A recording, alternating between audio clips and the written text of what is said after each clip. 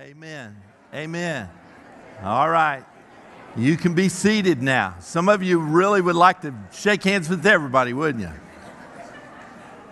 Pastor Doug, thank you this morning, worship team, for reminding us that there's someone by the name of Jesus who is in the midst of whatever circumstance we're in. I returned late Friday night from being in the Bahamas a couple of days, and sometimes when you tell people you've been in the Bahamas, they go, "You lucky dog." But let me tell you, in this situation, it is a tragic, devastating, decimating situation. And I hope that just because we're not seeing it all the time on the news, that we will not fail to remember our Bahamian brothers and sisters in Christ and that whole nation. They need, as never before, they need us praying with them and standing with them and helping them to restore what has been lost. When you look at the video footage and the pictures of Abaco and Marsh Harbor and Sandy Key and Grand Bahama, Freeport, when you look at all that, ladies and gentlemen, it has been completely wiped out, especially down in Marsh Harbor. There are 2,500 undocumented Haitians who will never be accounted for. They lived in a little area called Mud and P. And those people are gone. And you'll probably not hear that on the news because they were undocumented.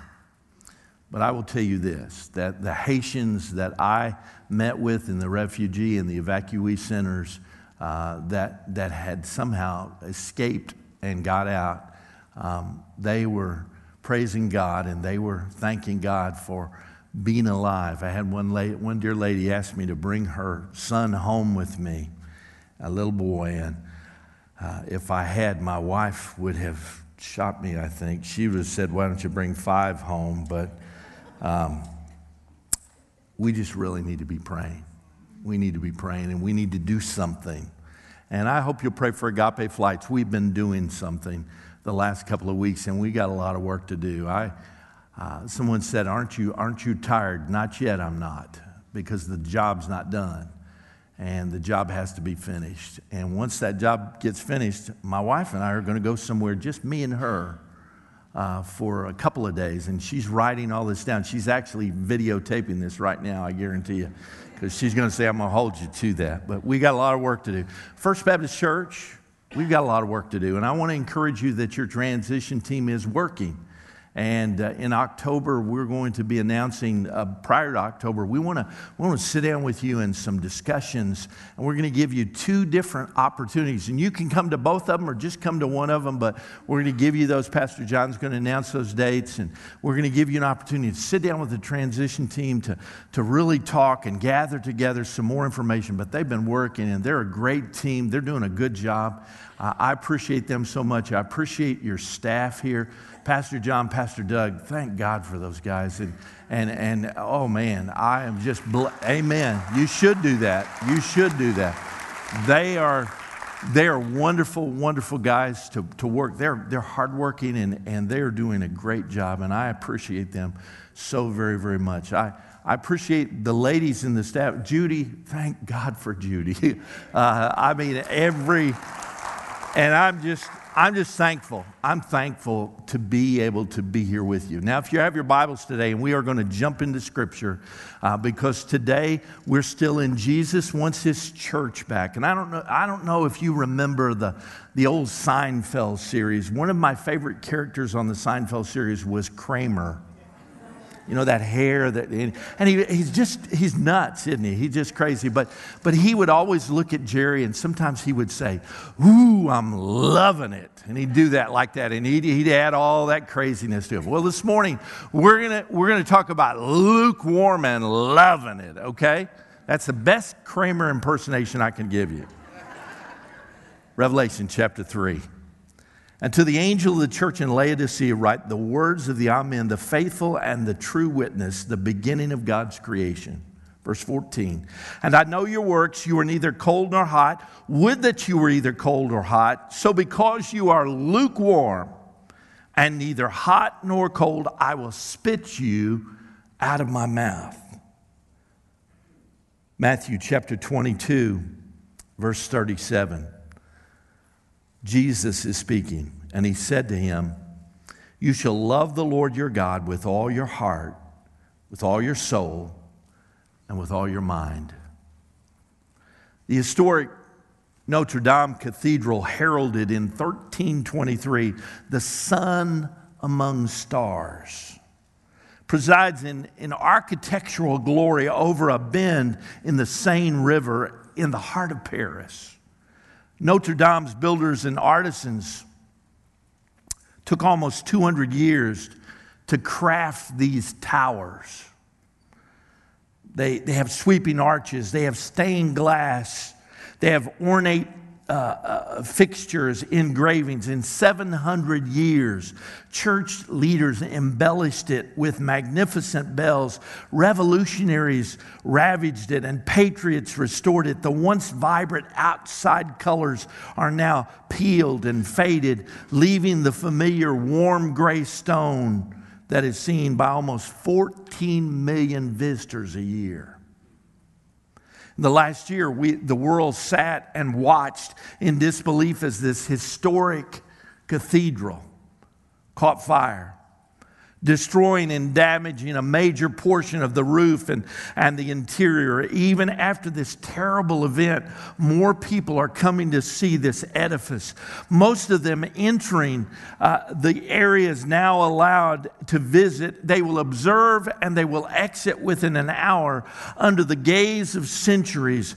Old church leaders watching in silence from stone eyes. The visitors somehow leave awestruck, amazed, appreciative, and for the most part, unchanged. What is the difference between Notre Dame Cathedral and your typical First Baptist church on any given Sunday? Not much. Each week, people walk through the doors of beautiful church buildings constructed with the earnest intent to glorify and to worship God, and they observe and follow the motions, and then they walk out an hour later, most not without having their spiritual lives ignited in any meaningful way. Ladies and gentlemen, it should not be that way. Christians seem to want to attend church, but not necessarily follow Jesus.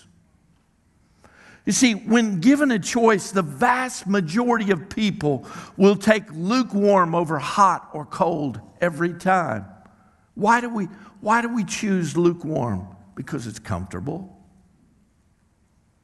But settling for comfortable will paralyze your spiritual life for an eternity. That's why so many Christians are anemic spiritually. Some of you are looking at me real spiritual right now. Say, "Oh man, he's come to beat us up." No, I haven't.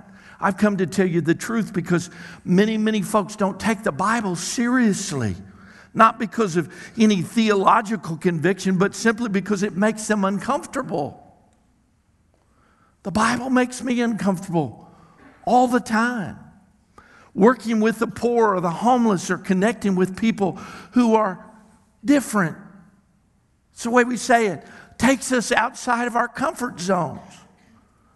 Ladies and gentlemen, I walked into your transition team meeting last Sunday night, and there were two people right outside of these doors laying on the pavers. They needed something to eat. It was 94 degrees. My heart, I looked at Mike Goldie, he was coming in with me. I said, "Mike, I got to do something. I got to feed these people." And so I called my wife as I was on the way to Kentucky Fried Chicken. I said, "I want you to know, if you check the debit card, I'm not buying it for me." Because she don't want me eating Kentucky Fried Chicken. I like Kentucky Fried Chicken, but it doesn't like me. It does bad things to me. But ladies and gentlemen, my point is this. when we are taken outside of our comfort zone, sharing our faith, tithing, giving, serving, caring, stretching, connecting, praying are all essential for a living faith, but often they don't happen, usually because they are too risky. It's inconvenient. It's difficult. We would rather put our faith in neutral, give in to compromise, and settle for a lifeless, boring faith than experience the kind of discomfort that creates growth. The amazing thing is this: almost no one starts out that way. Few of us, few brand new Christians are ever lukewarm. Most of us, when we first came to Christ, man, we had this vibrant faith. It was fresh. It was new. The Bible was an open discovery book. It was so stunning to us, and we were stunned by the amazing grace of God, and we couldn't wait to help friends experience what had happened to us, and then something happens. The romance with God turns to routine, and delight turns to disillusionment, and enjoying God is replaced by enduring life. And another church-attending, cross-wearing, lukewarm Christian is somehow produced. What happened? We have fallen prey to one or more of the 7 things that will destroy spiritual growth and health and life and vibrancy. This morning, I want to share with you real quickly the 7 habits of highly defective Christians. There's probably more that I could give you. But if you've got your notes, I want you to follow along with me. I want you to write these down. Number 1, undeveloped faith. The Bible says this in Matthew 10, if you refuse to take up your cross and follow me, you are not worthy of being mine. The fastest growing religion in America is not Christianity. According to researchers, the fastest growing faith, especially within the younger portions of our population, is something they have identified as moralistic therapeutic deism. It is so persuasive, it's shaping the faith of Christians whether they know it or not. MTD, as it is called, has 3 components. Moralistic means that God wants people to be morally good and kind to people. Not a problem with that, do you? I don't have a problem with that. The problem is pinning this down. What does goodness look like? Therapeutic means the central goal to be healthy, happy, and feel good about yourself. What exactly does appropriate health and happiness look like? And then the deism means there is a little g, a God who exists, but he isn't necessarily involved in your daily life. The MTD God doesn't really place demands on us, but it is always available when we have a problem. So many churches and those who attend them are embracing MTD. Candidly, this religion clashes head on with Jesus, who said things, the Son of Man did not come to be served, but to serve, and to give his life as a ransom for many. MTD declares you don't have to sacrifice. You don't have to listen to the tough stuff Jesus said. This is a direct clash with the teachings of Jesus, who said, whoever wants to be my disciple must deny themselves and take up their cross daily and follow me. Ladies and gentlemen, I'm here this morning to bring good news, but I want to share with you that if you come to Christ and you truly follow him, you're going to have challenges and problems and difficulties. But the Bible says, be of good cheer. I have overcome those. We're not in the fire by ourselves. By the way, if you're not ever in the fire, it probably means you're very, very lukewarm. Boy, it got quiet. You see, undeveloped faith. So many people that I meet will tell me, 40 years ago I came to Christ, Pastor. I'm so happy I did that, but I'm waiting. What's happened in the last 40? You see, I'm glad you came to Christ 40 years ago, but what has Jesus done for you this morning? What has he done for you in the last few days? What are you anticipating him doing today and tomorrow? The second thing is uncommitted hearts. Matthew 15 verse 8 says, "This people honors me with their lips, but their heart is far from me." Imagine head coach Dabo Swinney from Clemson. I know some of you are not Clemson fans, but you'll get right with Jesus one of these days. Imagine Dabo gathering his team together and challenging them by saying, "Guys, we're going for another championship this year. Man, we're going. Let me tell you what it's going to take. I'm going to need every one of you to give a 50% effort." Some of you will get that later. Imagine a guy standing in front of his bride at the altar and saying, "I promise to honor you and cherish you. And I promise before God and these witnesses to be faithful to you pretty much most of the time." Well, that guy wouldn't live to get off the altar. None of us would settle for that attitude in any other area of life. It is so amazing that we tolerate it spiritually. Ladies and gentlemen, some of you sitting in this room have never surrendered to the Lordship of Christ. And you like it that way because you can come in and do your Sunday morning thing and walk out, and you can smile at everybody at your workplace or wherever you live, and you can say, "Man, I'm a member of First Baptist Church of Bradenton. I'm it." But you see, it's not a matter of being a member of this church. It's a matter of being a part of the body of Christ.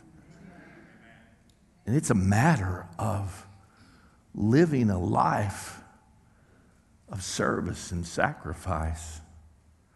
God doesn't want 10%. He doesn't even want 50%. He doesn't even want your 99%. He wants all of your life.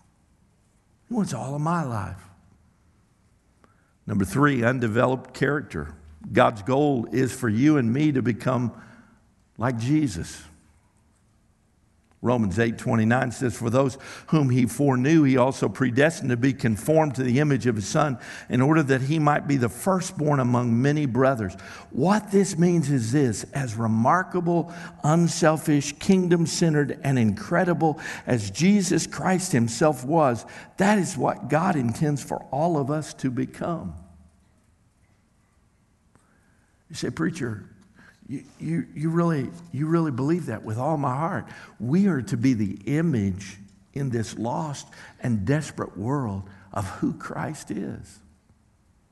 And you know what? You don't have to shove a 40-pound family Bible on somebody to witness to them, and you don't have to. That's one of the things that I'm so conscious and aware of today. So many times people associate, they associate terminologies with things that aren't so. For instance, when I go to witness someone, I don't immediately, have a Bible in my hand and, look at somebody, turn or burn, sanctified or French fried, praise or blaze, man. That's not the way you witness. How you witness to them is you develop a relationship so that they know what you're talking to them about is real. Because they see it. So much of the time, our witnessing efforts, and I'm going to tell you, it's uncomfortable just kind of cold turkey witnessing to someone. But as you grow, as you begin to talk with someone, and there are times when immediately upon meeting someone and I establish rapport with them, I'll share with them because I've only got an opportunity one time. But most of the time, the people that I'm trying to witness to, I am knowing on an ongoing basis. Students, the people you go to school with every day, your teachers, your fellow students, people that you work with, ladies and gentlemen, folks that you live around, your neighbors, you know them, they watch you. You got to develop a relationship that cares about them. Then fourthly, unrepentant lifestyles. I don't like the word repent, do you?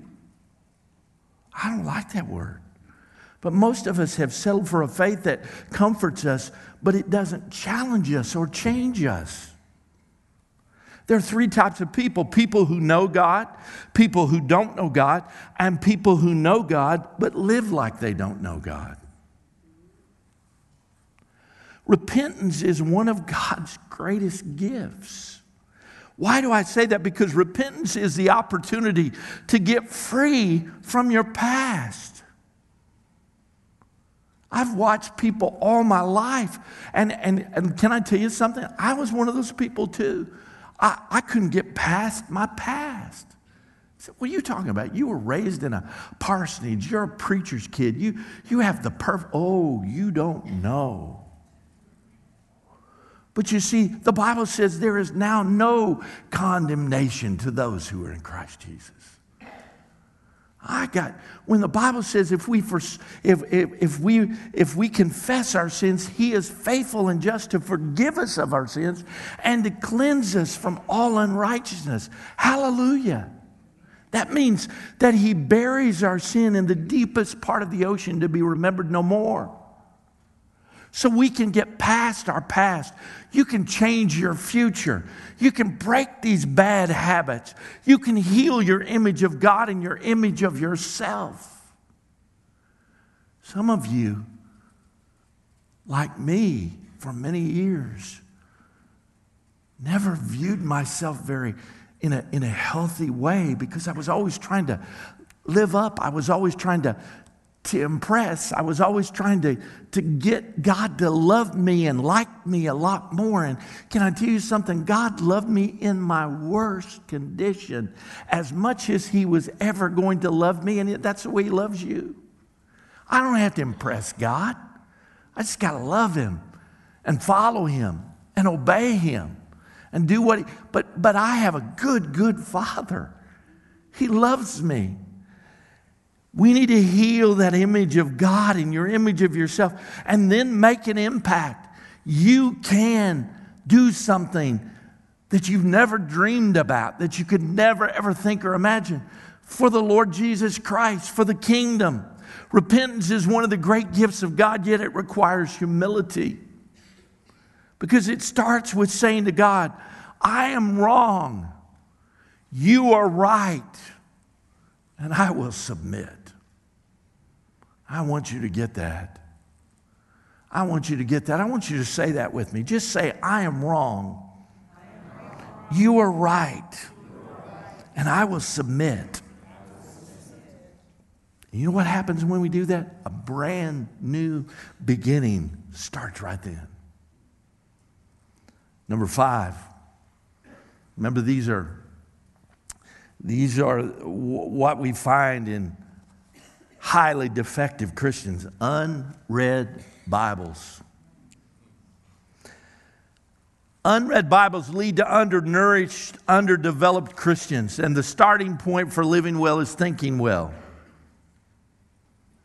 Paul wrote this to the Roman Christians: do not be conformed to this world, but be transformed by the renewal of your mind, that by testing you may discern what is the will of God, what is good and acceptable and perfect will. The big question for the Romans and also for us today is this: how do we live a transformed life living in a not at all transformed world? Where do we find wisdom?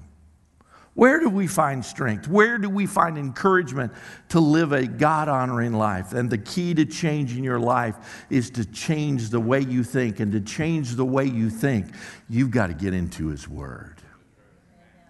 Ladies and gentlemen, I know that people all over America want pastors to be preaching on how to become a better dad and how to become a better husband. Or they want pastors to preach on how to become a better wife. And I'm going to tell you something. I think there's room in the spectrum for all of those things. But I'm going to tell you something. If you really are serious and you want to know how to become a better person, start reading the book. Start reading the Word. I dare you, take Ephesians chapter 1, and it will tell you, begin to just, and this is not original to me. People have been doing this a long time, but go to Ephesians chapter 1, and every time it says who you are, just circle that. You heard that in that movie Breakthrough, or whatever it was called the other time. Overcomer, yeah, Breakthrough, Overcomer. Alan's tired. But you get my point. The big question and the key to changing your life is to change the way you think. Believer, who are you? Number 6, unresolved conflicts. When we don't forgive, you know what happens? Anger and resentment start to control our emotions. And when they control our emotions, they begin to control our lives. We have to let go. Can I be real candid with you this morning? Most of the hurts of my life, most of the real pain in my life emotionally has never come from the world. It's come from the church. People in the church. People who were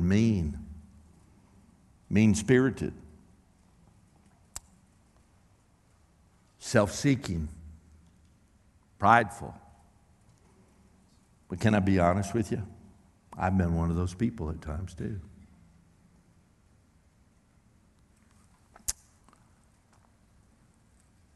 I've been one of those people. And I pray God will never allow me to return to that point and to that destination in my life again. We have to let go. If you have someone that you have not forgiven, I'm going to tell you, you're not going to go forward with God until you get rid of that.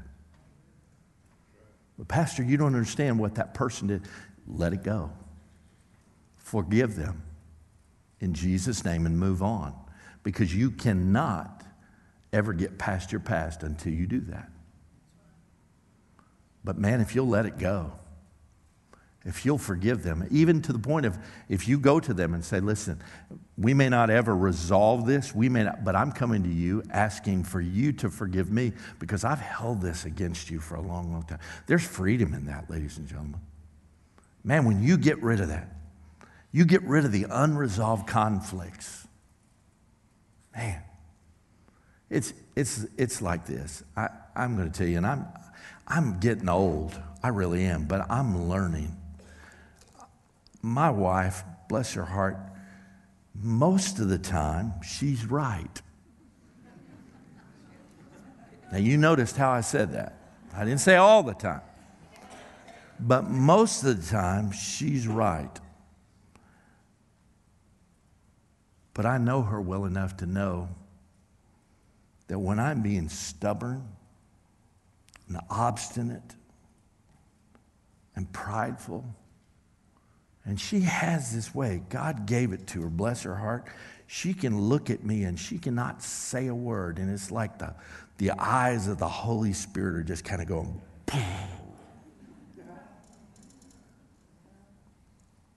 you know, I got to tell you, as a man, and this is the way we're built, but we don't like to say, I'm wrong. I'm sorry. But men, listen to me. When we do that, when we are wrong, when we just own up to it and say, I am wrong, please forgive me. Man, life around the house is a lot better when we don't have any conflict. When communication is right, when we're living right. I'll move on because some of you are getting worried, but last thing is this, unused gifts. God's plan is for you to commit your life to Christ. But that's not the end of the plan. You know, sometimes, and I've heard it around here, share Jesus. That's great. We need to share Jesus, but we also need to teach people then to discover their gifts. We have to disciple them. Spend your life making a maximum impact on your world and then arrive in heaven where a great crowd will hear God shout, "Well done!" Man, that's what I want to hear. Can you imagine me coming through the gates and God going, "Hey, Alan, well done. Good job, buddy." I just don't want to get up there and hear him say, Alan, what in the world were you thinking? Some of you better get busy. All of us better get busy. Scripture is crystal clear. The call of Christ is the call of service. It's not the call of control. It's not the call of being the church boss. It's not being on this or being. No, it is called to service. Every follower of Christ. And by the way, deacons are servants of the church. That's what the word means. They're to care for the flock. They're to care for the pastor. They're to hold his arms up and to care for him and to minister to him. Every follower of Christ has one or more spiritual gifts.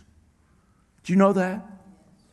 Man, that's usually where it all goes south, because 80 to 90% of every person's, 80% of you right now in this worship center don't know what your spiritual gift is. And I'm so sorry, because that's not your fault. That's the church's fault. We should have helped you understand that. But listen, some of you think you have the gift. You have when in fact you don't have that gift. I can remember talking one day to a lady that clearly had the gift of hospitality. She could take those little snack pack meals and make them a banquet. That was her gift. She could do anything, but her gift was never getting up in front of people, because she didn't have that gift of teaching. I mean, she could empty a class out in a heartbeat. And by the way, some of you think you have the gift. This is edification right now. Some of you think you have the gift of music. You don't. Because I've stood by you and heard you sing. And I know the Bible says make a joyful noise, and you're doing just that, but don't ask to be on the praise team. No, I'm messing with you a little bit.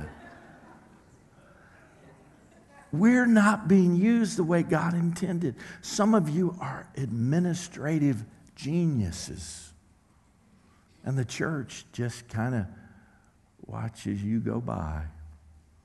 We need you. Organizers. Some of you are just workers. You're just going to get it done. We got to have you. Some of you, yes, indeed, are disciplers. You can take somebody and take them for 8-9 months and disciple them and help them to grow. There's so many gifted people, but we don't know where, and we don't allow ourselves to be plugged in where God has gifted us. Several years ago, I got a phone call from a parent regarding her daughter. I was a student pastor at the time, and her daughter was a student there in our church. And the mother explained to me that the daughter was physically in trouble. Her heart was beating double time, and they were at the hospital. I arrived there at that emergency room, and I'll never forget, Teresa was right there. The doctors had concluded that it was necessary to shock her heart in order to restart it. Now, let me tell you, at that particular time in my life, that was just absolutely foreign to me. You're gonna put an electrical charge in this girl's heart and restart it. Now that I've had a son that has a heart condition, he has a defib pacemaker in his chest. I understand that full well, because I've seen it work, and I thank God for that technology, because it saved his life on numerous occasions. But when I'm standing in this emergency room back many years ago, for some reason the doctors knew me, and they asked me if I'd like to stay in the room with the mother while they did the procedure. And I suppose I would have felt better having the pastor there, but the lead pastor, but I did it reluctantly. And they hooked this girl up to these machines, and they put these pads on her. You could see, man, the machines, the power was building, and the nurses announced, all clear. Man, I put my hands down, because I thought, man, this power is going to come all over this place. And the push of one little tiny button, that shock started. And the doctor pushed that button, and the girl's body began to shake immediately. And as I watched the monitor, I saw that heartbeat flatline. And then the heart started working again with even rhythmic beats The heart was reset. It was no longer double beating. And so far as I know, her heart, by the way, is still working fine. She's probably now in her 50s. I walked out of that hospital that day as a young student pastor, and I wondered, wouldn't it be great if we could get a machine like that hooked up to our church? Wow. We could heal hearts by pushing a button. What does it take to reset and restart a church? Individuals in that church. Over the next several weeks, we're going to begin to discover now as a church how to reset and restart so that purpose and vision and mission are not only understood but become central to our lives and to the life of this body.